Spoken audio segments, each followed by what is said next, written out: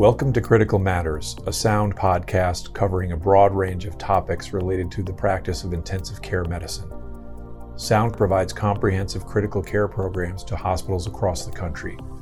To learn more about our programs and career opportunities, visit www.soundphysicians.com. And now, your host, Dr. Sergio Zanotti. Current guidelines recommend targeted temperature management to prevent hypoxic ischemic brain damage in comatose patients post-cardiac arrest. Targeted temperature management, or therapeutic hypothermia, has become a standard practice in the ICU for patients post-cardiac arrest.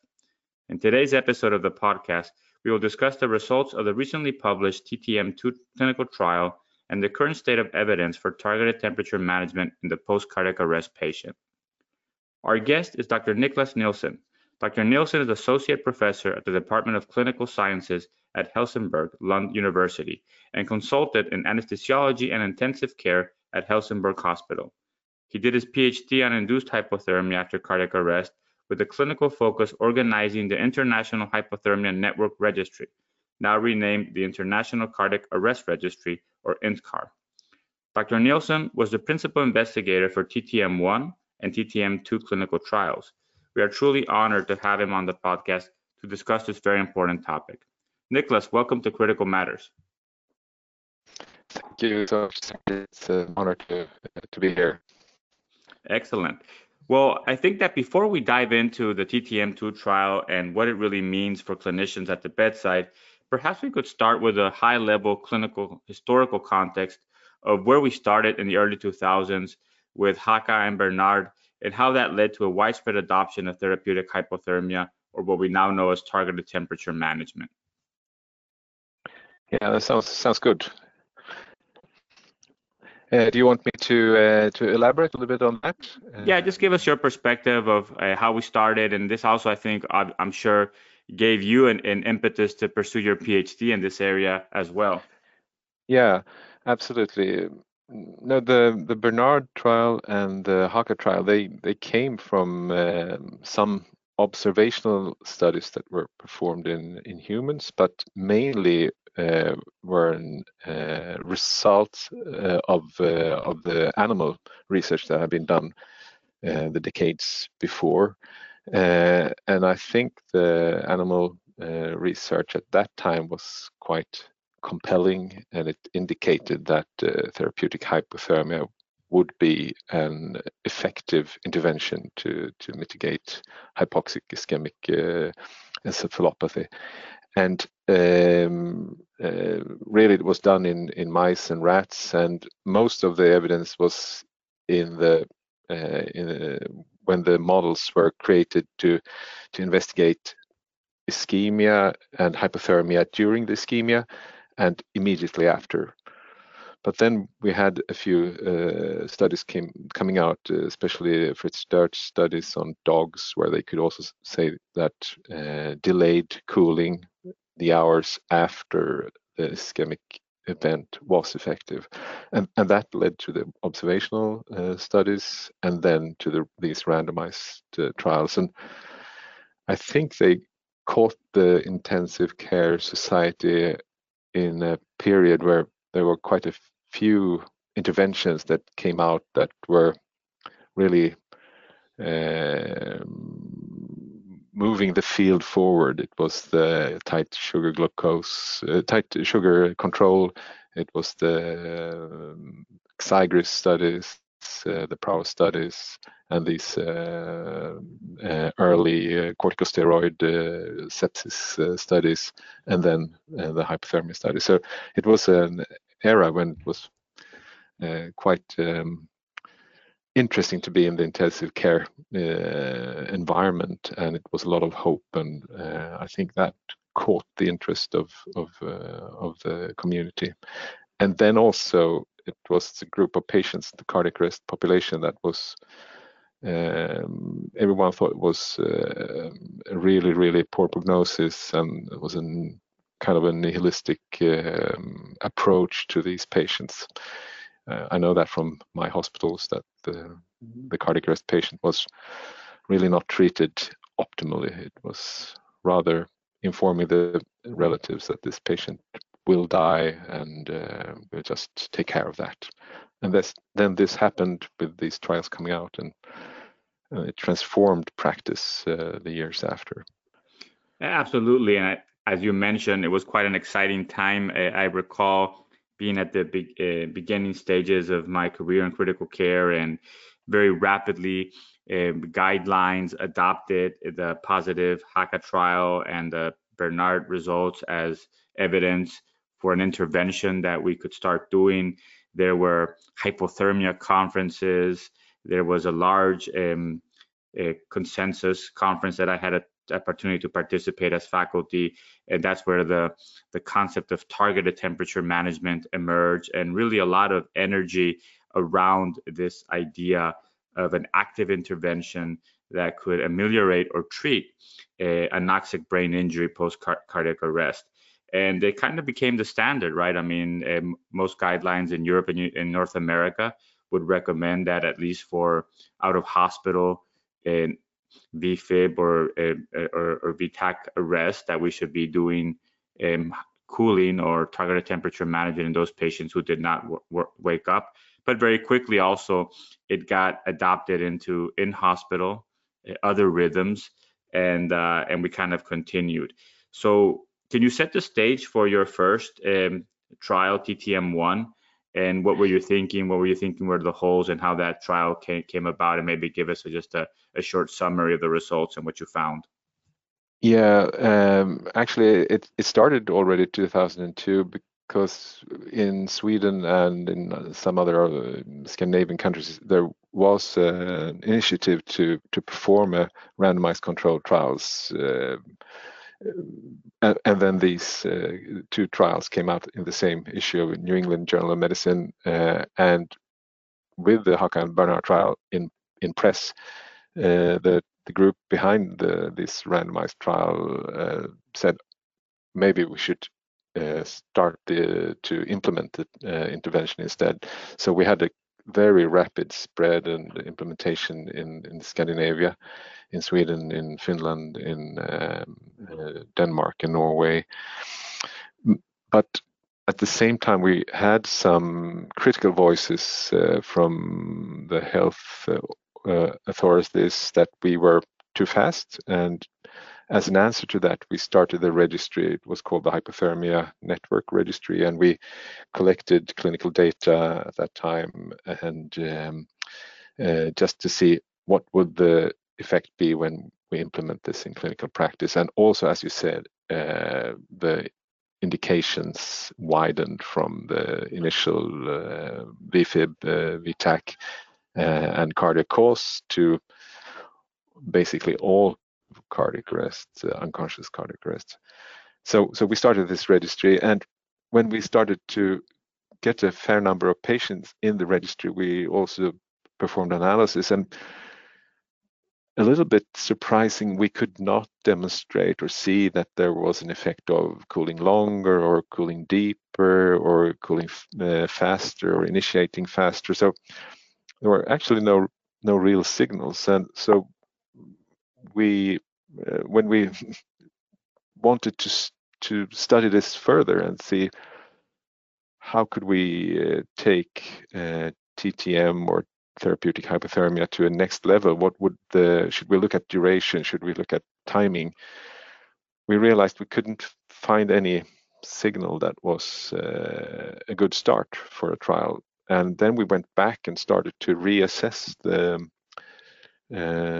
trials that were behind these recommendations, the HACA trial, the Bernard trial, the Hashimi Idrissi trial, and other trials. And at that time also the grade concept had started to evolve, and the demands on a randomized trial had increased compared to the 90s and the early 2000s. And with that, we started to realize that the evidence behind this whole therapy was a little bit too thin. And then we wanted to redo the HACA trial, and that was what I had in my thesis as the last piece, that was that we should redo the HAKA trial. That was the conclusion really from my thesis, and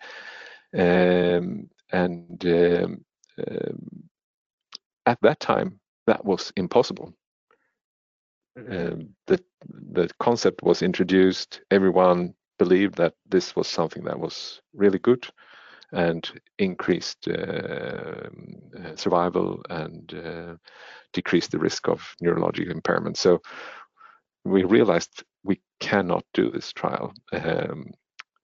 So that was when we started to think of, is there any other way we could do it? And looking at the registry data, we found that the initial temperature for almost all patients coming in was 36 degrees. And then we said, hey, let's just keep that temperature in one group and lower the other to 33. And that was the concept behind the TTM1 trial.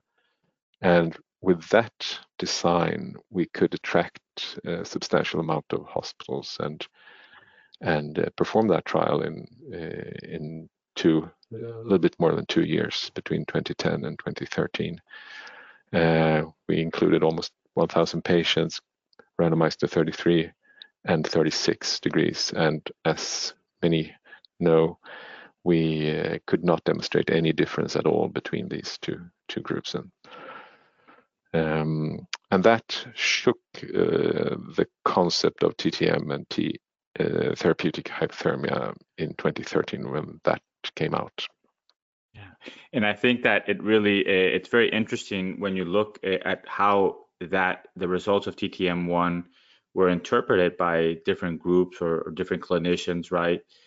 Some people took the adoption that, well, it doesn't really show that what I was doing is inferior, so I'll keep doing what I was doing, and they keep doing the 33.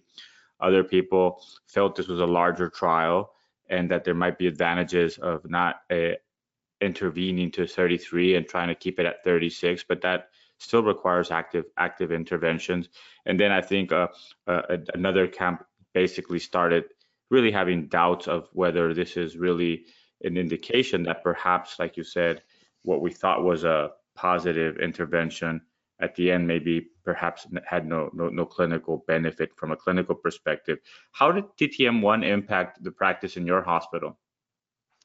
In my hospital, the practice changed the Monday after the presentation. We presented on a Sunday, and the first cardiac arrest patient that came in the Monday after was treated according to the 36 arm of the TTM1 trial, and we continued with 36 for many years up until the start of the TTM2 trial.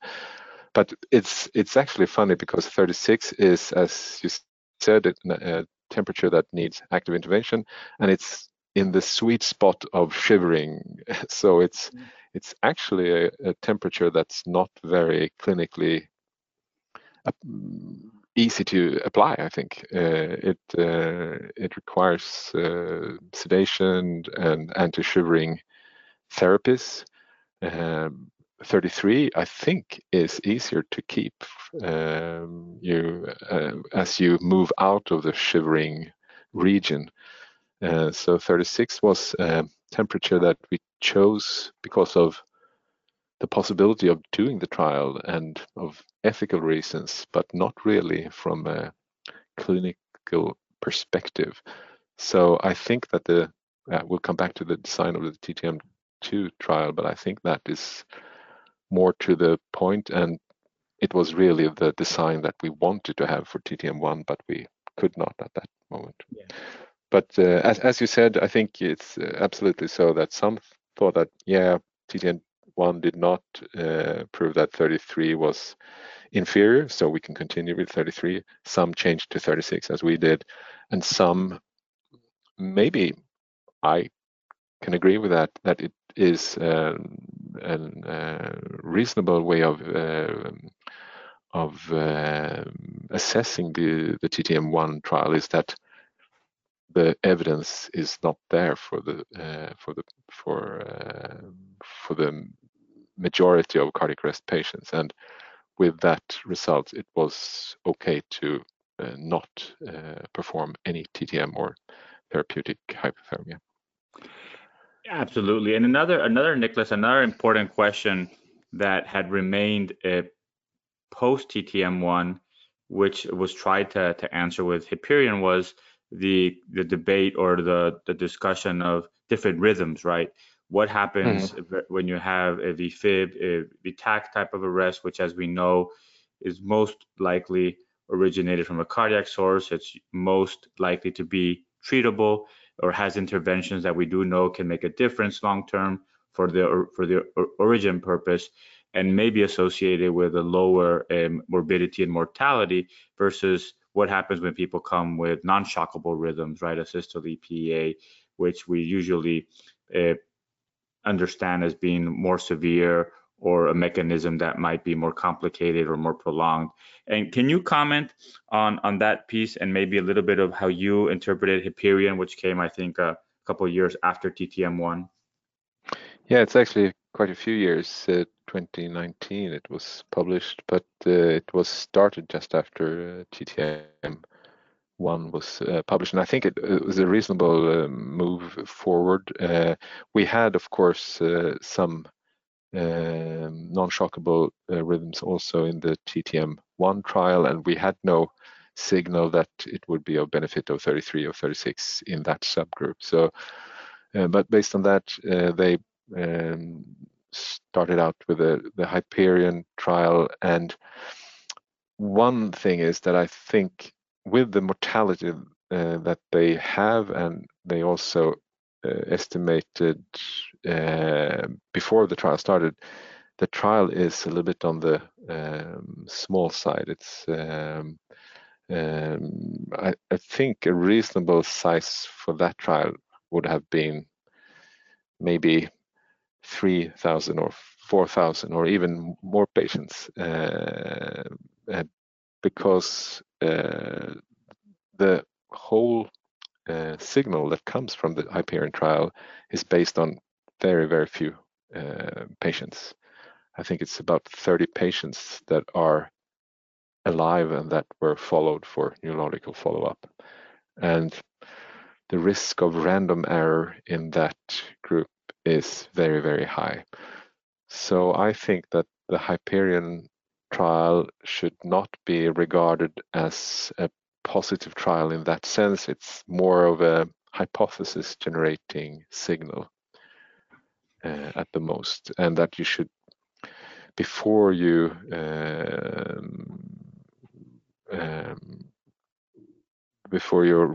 base your practice on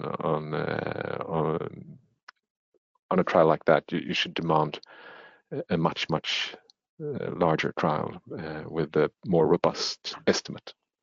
Absolutely. And one of the comments that has been brought up regarding Hyperion, as you said, when the mortality is very low or very high, it usually mandates a very large number of patients, which in critical care, and especially in this type of trials, obviously is quite challenging. But yeah, one of the things that I have heard often when referred to Hyperion is people have invoked the fragility index of 1, which basically I understand, and correct me if I'm wrong, that means that if one patient in either group went the other way, the result is a negative result. Yeah, I mean, it's you end up on the other side of the 0.0, the magical 0.05 p-value, and yeah, and it's actually fewer patients that need to move from one group to the other than there were lost to follow up. And also they presumed that all lost to follow-ups were dead, and if you instead presume that they were alive, the results will also be different and non-significant. So it's balancing exactly on the middle of the scale, and I think that you should, if you look at the mortality, it's exactly the same in both groups, but then we have this very small signal for those that were followed up until 90 days, that were the time when they evaluated the neurological function. And it's, as we said, just 30-something patients. So let's set the stage before we dive into TTM2. So at this point, the guidelines, at least in the practice, really are suggesting that if you have an out-of-hospital cardiac arrest with a shockable rhythm, there's evidence to support the use of active intervention at 33 or 36. So at this point now, they're giving clinicians, let's say, the option. And there's emerging comments on that the results of the Hyperion trial might be added to that for non-shockable rhythms, and also people are translating that into in-hospital cardiac arrest. So now comes TTM2. So tell us about the hypothesis, how you were thinking about it. Like I mentioned, I think before we started, quite an amazing study in terms of the clinical and scientific rigor. And there's a lot of aspects that we can maybe comment on, but just tell us from your perspective as a principal investigator, what was the hypothesis and how things moved forward? Yeah, we really wanted to do TTM2 when we started TTM1. So that's so we had the plan for TTM2 for a long time. We wanted to redo the HACA trial. We wanted to take the HACA trial. We considered that as a phase 2 trial and wanted to do a phase 3 trial, an adequately sized trial based on the same hypothesis that cooling to 33 would be beneficial in terms of mortality and neurological function. So it's also important to realize that the intervention was 33 degrees, and we compared that to what we considered standard care, even if you could argue if that was standard care or not at the time when it started. But the intervention group is 33. We wanted to redo the HACA trial from 2002 and expand it to a larger group and take it to the standards of a randomized trials of the recent years. So the hypothesis was rapid cooling to 33 improves mortality and neurological function for out-of-hospital cardiac arrests with a presumed cardiac or strictly unknown cause.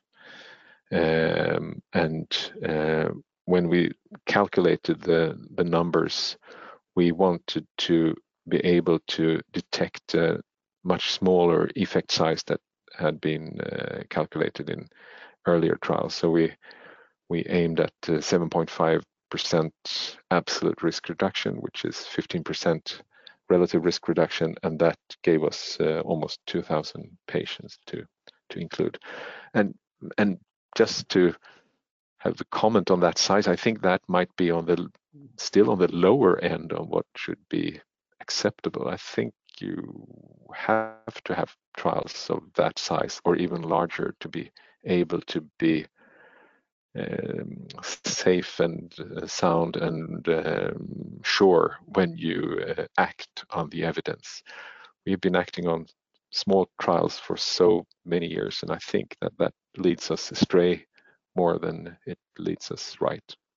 But that was the setting when we planned the TTM2 trial, and the TTM1 trial had opened up the possibility and the equipoise situation that it was okay for hospitals and sites to have a group that did not receive therapeutic hypothermia as we've known it, but only giving it if fever it was detected. And I think an important aspect also that a lot of people have commented on is that when you look at the temperature curves of the HACA trial, the control group probably went even higher than just normothermia in many cases. So perhaps, I mean, that difference was really important in driving those results. But as you said, I mean, numbers are important. And I believe that a big problem that we've seen, not only in medicine, but has also been described in other scientific fields, is our inability to replicate studies that have been adopted as dogma, right? Yeah. And Yeah. that is a problem in social science and in cognitive studies, but also in clinical science. And I think that if in science, what we do know is that when a hypothesis is really, really strong, it can be replicated in different experiments, and it always proves that that's the right hypothesis, right? And that's where we're lacking a little bit in a lot of a clinical in the clinical arena. Yeah, I think you're absolutely right there. And I also think that's a big responsibility for guideline groups, because if it's written in the guidelines, it's sometimes difficult to randomize against that guideline. And that was the reason that many countries could not participate in TTM1, because the ethical committee said, no, this is in guidelines, we cannot allow you to do this. So I think guideline groups must acknowledge this and say, to the best of our knowledge, we recommend this, but we do it with the caveat that it might be that we don't have enough evidence, and we suggest that you use it, but we also suggest that you could continue to investigate this issue. I think guidelines should be constructed that way, not to create these dogma situations as you bring up. Absolutely. And Nicholas, so you talked about the hypothesis, you talked about how you did the power calculation.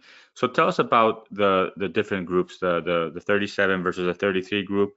I think it's important also, and you'll describe this, that the 37 group did require or did involve a lot of active intervention from clinicians. But tell us about what were the treatments that these patients received.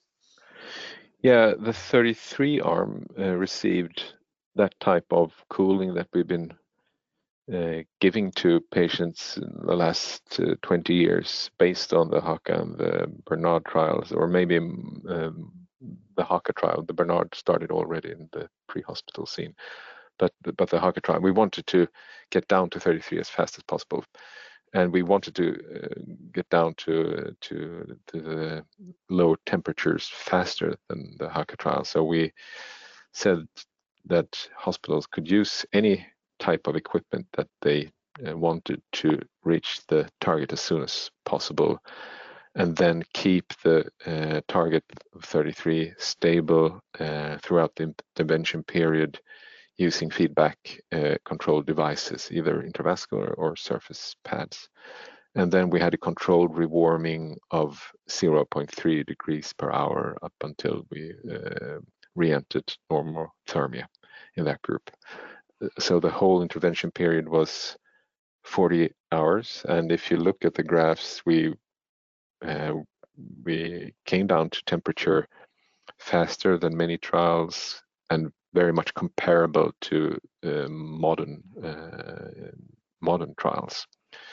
And we also stretched the intervention period a little bit longer. So if you compare it with the HACA trial, we cooled a bit faster and we cooled a bit longer than that trial.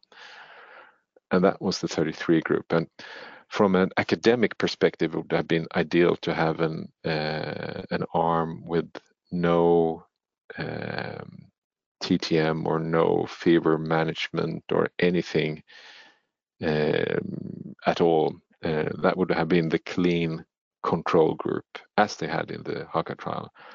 But again, it was not possible to do that, and I can just go to my own hospital or hospitals around my hospital, and due to the 20 years of temperature management and also the association between fever and poor outcome.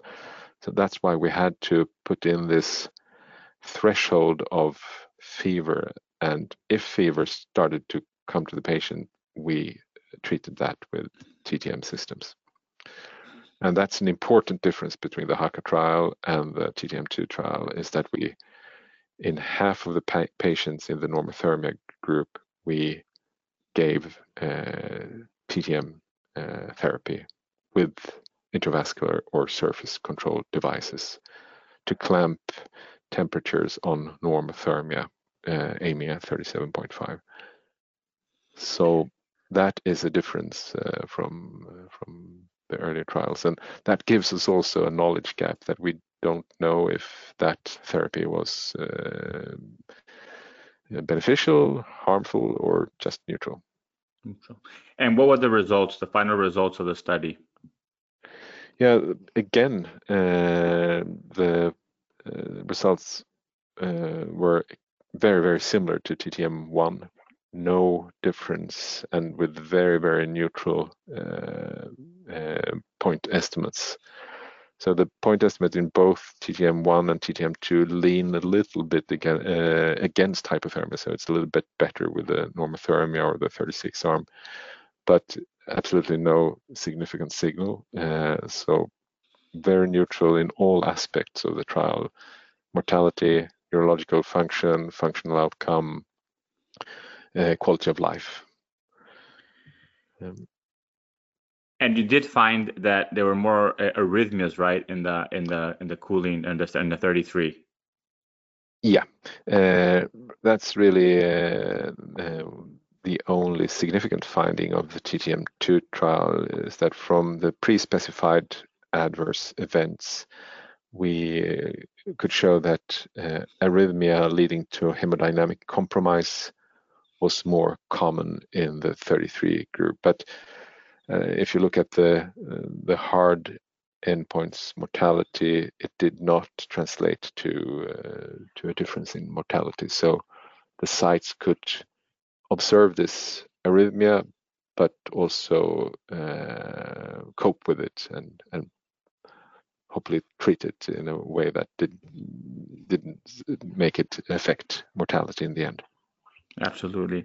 And I think, Nicholas, that an important also aspect of this discussion, before we go into a little bit more of what it means at the practical and at the bedside, if you could comment on some of the methodological interventions that the trial had to really improve its rigor. One of the things that I read and or heard you say at other discussions that I was quite impressed was the fact that the obviously it's hard to blind what's happening to the patient because you know what you're doing, right?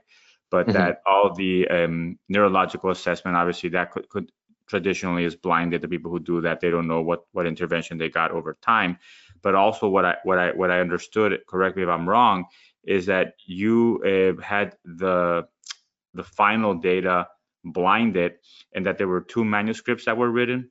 One saying group A is 33 and group B is normothermia, and another manuscript saying group A is normothermia and group B is 33, just to really try to minimize any bias that could have in the writing. Could you just comment on those things? Yeah, that's absolutely right. It's actually an idea from a Danish trialist called Peter Götze, who said that a lot of the bias that is introduced in clinical trials and how they are presented is introduced during the analysis phase and during the writing phase.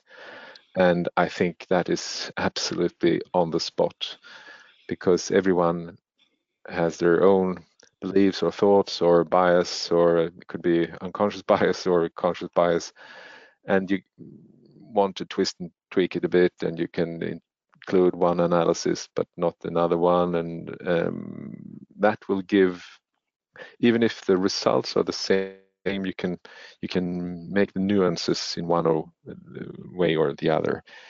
So I think it's critical to blind the analysis phase and also the writing phase, and I think that should be done in all trials, especially when it comes to critical care. And it makes you extremely neutral during this phase.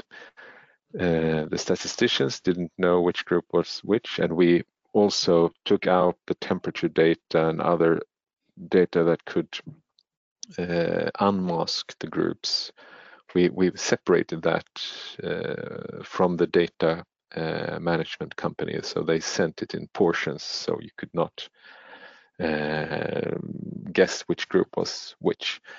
And then we wrote draft manuscripts that we presented to the full author groups, and these were, as you said, in duplicate with the groups interchanged. With this trial, with the neutral results, the wording was quite similar, but not identical, and it was the same in TTM1 that we had similar wording, but not identical in the two manuscripts. And you will always converge towards the more conservative interpretation of everything if you do with this process. Also for a neutral manuscript or a neutral trial, you must really be conservative and not lead yourself astray. And I think it's a very, very nice and elegant process to go through, and every author that's part of that, they really appreciate it. And I think that the end result is much less prone to bias than it would have been otherwise. I agree, and it's important to recognize that we all have biases and that they are significantly stronger than we would like to admit. And from that perspective, I think it's a great exercise, like you said, in scientific rigor to really approach it this way, because even in a neutral study, it has an impact. But I can only imagine what would have happened if there was a clear signal in one of the groups versus the other, right? How that knowing, I mean, can really drive that bias, because we all have biases and we just don't like to admit it sometimes. The other aspect that I find very interesting and quite important and worth commenting is one of the biggest challenges with these patients in real life, Nicholas, is what do we do afterwards? So it's not so much the first 48 hours that are hard. It's perhaps after hour 48, once they're rewarmed or whatever we did, and they're not waking up, and how do we prognosticate and how do we talk with families? And you had a very, very strict protocol and standardized approach to really do neuroprognostication and kind of implement any further interventions or lack of interventions as you supported these patients. Could you comment on that? Yeah, we have been working very closely with the neurology department and the neurophysiology department and radiology throughout the years, especially Tobias Kronberg and Kisla Lilja in Lund have been instrumental in really developing this neuroprognostication and also follow-up protocols for both TTM1 and TTM2. We were even more conservative in TTM1, but we also learned a lot that we could adopt into TTM2 and be sure that we had a protocol that was very strict and did define those with an ultimate poor prognosis with very, very high confidence, almost 100%. And I think that's also it's important for the families in all aspects of cardiac arrest, not only in trials, but in a clinical trial where we do not have blinded intervention. I think this is also something that must be done to minimize bias between groups, and that was not done in earlier trials in a systematic way. It was introduced in TTM1, but it's been part of most cardiac arrest trials afterwards. I think we've learned a lot from these last year trials, and that the neurological prognosis or prognostication guidelines have improved a lot. And I think that might have been one of the more important effects of this research and targeted temperature management, because it has focused us on this critical issue in cardiac arrest patients. So that's benefit from having started to look into TTM and therapeutic hypothermia. I think sometimes we take very simplistic views at trials as being a negative or a positive trial. Maybe we go a little bit further and we say, well, it's not necessarily negative, it's neutral. But like you said, there's a lot of byproducts of pushing science forward that ultimately really improve how we care for patients. And it's not one big discovery at a time, but it's small steps moving forward with a lot of effort from a lot of trials, right? That ultimately really mold the way we practice. But I think this is a great headway to really the question that a lot of our listeners have and those in clinical practice is, what should I do at the bedside? How do you interpret, Nicholas, as a clinician and as a scientist, the results, not only the results of TTM2, but it's really the aggregate of everything we've discussed so far and how it impacts what we should be doing at the bedside today? Yeah, I think we've seen an improvement in cardiac arrest care. I think most of that is probably due to better pre-hospital care all over, at least in some countries. But I think also that we have improved care in the intensive care departments of the critical care department, and that is because we are interested in the patient and we care about the patients. And it's a little bit sad to realize that you have to have this to give the patient the best possible care. It's the Hawthorne effect. It's massive. If you care, if you're there, if you stay bedside, you will improve the outcome of the patient.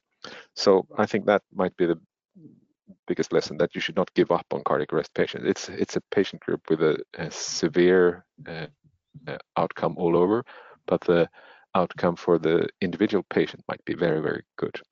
Yeah. And that is worth recognizing. But as a clinician, I think you must be, you have to look into different aspects of the cardiac arrest intensive care period.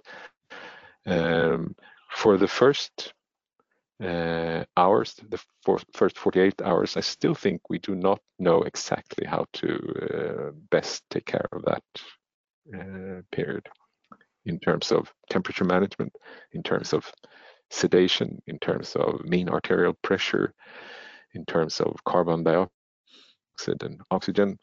Those trials are ongoing and should go on for years to come to really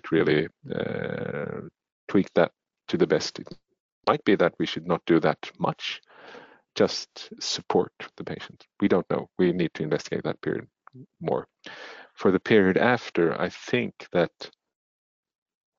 a conservative approach is key. And if we have this conservative approach and observe the patients a longer period, and also register this and study this, we will be able in a few years to pinpoint the patients with a very, very pessimistic prognosis, where we with almost 100% accuracy can say that this patient will not have a good outcome. We can limit futile care and burden to families, but we can also better identify those with an ultimate good prognosis that initially may look having a poor prognosis.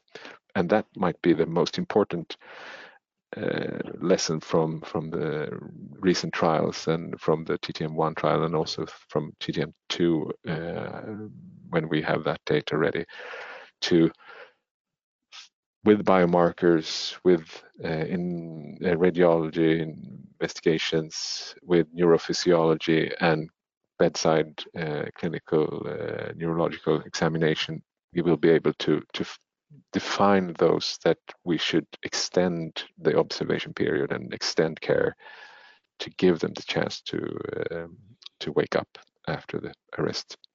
I think that might be the most important lessen for the 48 hours plus of intensive care. Absolutely. And then, as a parenthesis, I think that what happens after intensive care might be as important. I think it's a group that, at least in Sweden and Scandinavia, we've been poor in taking care of the patients that are sent home after cardiac arrest. I think the rehabilitation process, the follow-up process must be much more structured and like in a stroke patient, for instance. No, I agree. And that's an area that in general in critical care, we have just come to really realize. And with COVID, we're seeing it as well, which is the post-intensive care syndrome or care of these patients is needs to be better, needs to be studied, needs to be more systematic. But in particular for this population, which, like you said, has very difficult outcomes for those survivors, having a more systematic and organized, standardized approach and studying that is going to be critical. So you had mentioned, Nicholas, that after TTM1, the week after, practice had changed at your hospital. How has this TTM2 results impacted practice now? What are you guys doing these days in the first 48 hours? Yeah, we at the moment we use the normothermia arm of the TTM2 trial. So we basically have not changed our practice since the trial was ongoing. After the trial, when it was finished, we went back to the 36 protocol, but after the release of the TTM2 results, we adopted the normothermia arm of the trial protocol. So full supportive care, sedation according to the protocol, and TTM management if we hit the target of fever 37.8, and then very strict neurological prognostication and recommendations for continued care or withdrawal of life-sustaining therapies in a conservative manner. So right now we are as if we were in the trial, but just using one arm and not randomizing. But of course, we are planning for a next trial. So this will be an interim period. Interim period, of course.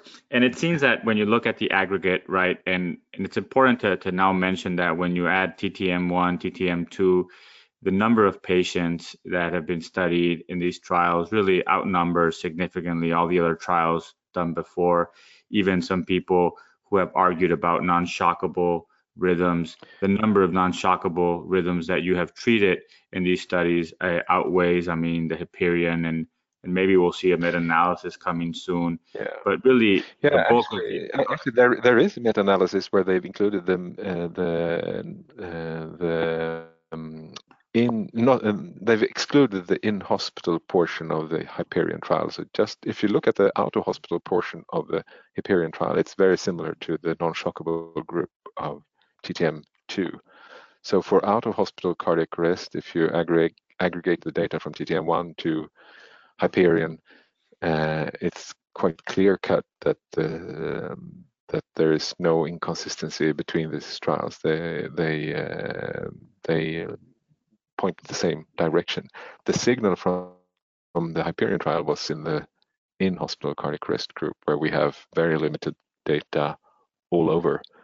There's just a few hundred patients randomized in hospital, so there we do not know at all. So based on what we know, I think it's reasonable to keep normothermia based on TTM1, TTM2, and Hyperion for out-of-hospital cardiac arrest. For in-hospital cardiac arrest, we still await trials. Yeah, absolutely. What do you think is the next big question? Should we, I guess one of the things that you mentioned earlier is the active intervention on fever. Is that really something that helps, doesn't help, or is neutral, right? Yeah, I think it's very interesting to see what people say about fever. We have these data that are observational there's an association between fever and poor outcome, but if that's just an epiphenomena or if it's causative, no one knows. If we look at systematic reviews of fever management in general, there is no evidence of benefit of fever management in any type of condition, really. And if you look specifically on cardiac arrest patients, we have no data at all to rely on. So I think we need to investigate whether fever management is of benefit for the patients or not. And that should be done before we start a new period of dogma behavior in the critical care community. I think we should just realize and be humble and say, we don't know, we need to study this, and we in a large cardiac arrest trial. Absolutely. Well, I think that we can keep talking about these unknowns for a long time, but want to be respectful of your time and really appreciate, Niklas, all the work your group has done. Really important questions, looking with very rigorous science, and we look forward to TTM3, and we'll talk more about that. But before we end the conversation today, we'd like to ask our guest some questions unrelated to the clinical topic to close the podcast. Would that be okay? Yeah, absolutely. So the first question, Niklas, relates to books. Are there any books that have influenced you the most, or books that you have gifted most often to others? Gifted to others, that would be a book by a British biologist, I think he is, Nick Lane. It's called Oxygen, the Molecule That Made the World. I think that's an incredible story about our origin. It has a few years now. It's from the late 90s or maybe early 2000s, but the history is a million years. So it's a wonderful book. So if you should read one scientific book, I would definitely recommend Oxygen by Nick Lane. But, and I have not read it, but definitely we'll look it up and we'll put it in the show notes. And at the end of the day, everything we talk about in critical care is about oxygen, right? So that's the only thing that matters. Yeah, it's a wonderful book. But when it comes to fiction, I read a lot of Swedish, Danish, Finnish, but that may be not applicable to the US or the world community. So if I would recommend something in fiction, I would recommend to dive into the classics. I've been doing that quite a lot, and I realized that there were very, very good books written in the early 1900s, the late 19th century. So I just finished Anna Karenina by Leo Tolstoy. It's a magnificent book, and it's very much tells a lot about moral and behavior and relationships that's applicable to everyday life today as well. So that's my tip. Yeah, good book. Yeah, and I think that it's interesting because I was told from a young age, encouraged to read, and I remember that my grandfather would always comment that you should always read old books because only the great books get old, right? There's a reason why people are still reading them. Yeah. So we'll definitely add those two. So. Excellent. Is there something you believe to be true, Niklas, in medicine or in life that most other people don't believe or don't behave like they believe? Yeah, I think I've been thinking about that quite a lot, and I think that I think we should be much more humble towards science and what we know in medicine. I think that is the key for us to give better care, is that we just tone down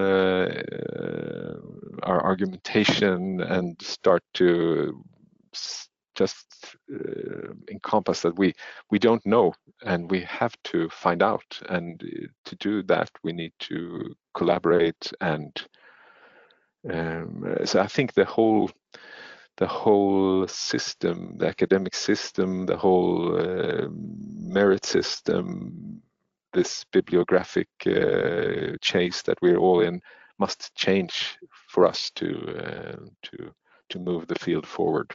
I think we're a little bit stuck. I don't know if that makes sense, but that's my feeling, that we're a little bit astray in how we perform science, how we perform medicine based on science.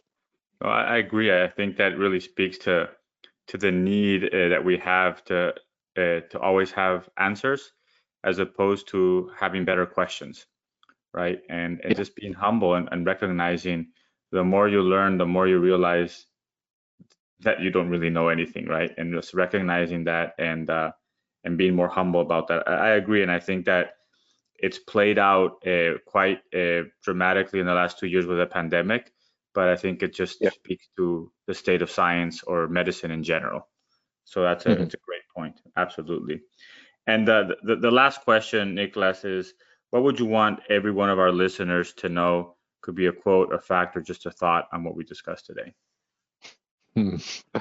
Oh, wow. What comes to my mind is that I think size and quality matters.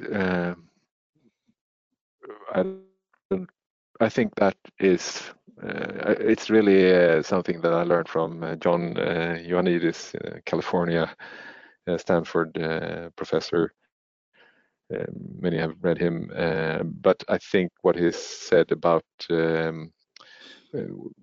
we cannot advance medicine with observational papers and small randomized trials. We need to take this to a much larger perspective, and it's a little bit relates to what I said in your in relation to your last question. But I think that is something that we must realize, all of us, that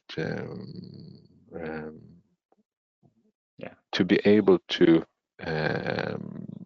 give the best care to the individual patient, we need to observe much larger populations and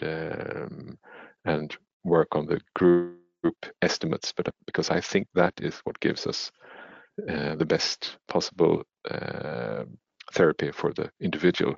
It's a lot of talk about tailored therapy, and I think that is very, very dangerous, because we will never know unless we have a genetic signal or something like that. But for the main diseases and symptoms or groups of symptoms, I think we need to rely on large groups and the robust estimates based on adequate sample sizes. I agree. And I think that's a perfect place to stop. Niklas, thank you so much for all the hard work that your team has done, for sharing that knowledge with us today in the podcast. We look forward to seeing you in person soon, hopefully in a conference down the road, not too distant, and also to having you back to discuss these and other topics. Thank you very much. Thank you so much for having me. It was a pleasure, really. Thank you for listening to Critical Matters, a Sound podcast. Make sure to subscribe to Critical Matters on Apple or Google Podcasts and share with your network. Sound's transforming the way critical care is provided in hospitals across the country. To learn more, visit www.soundphysicians.com.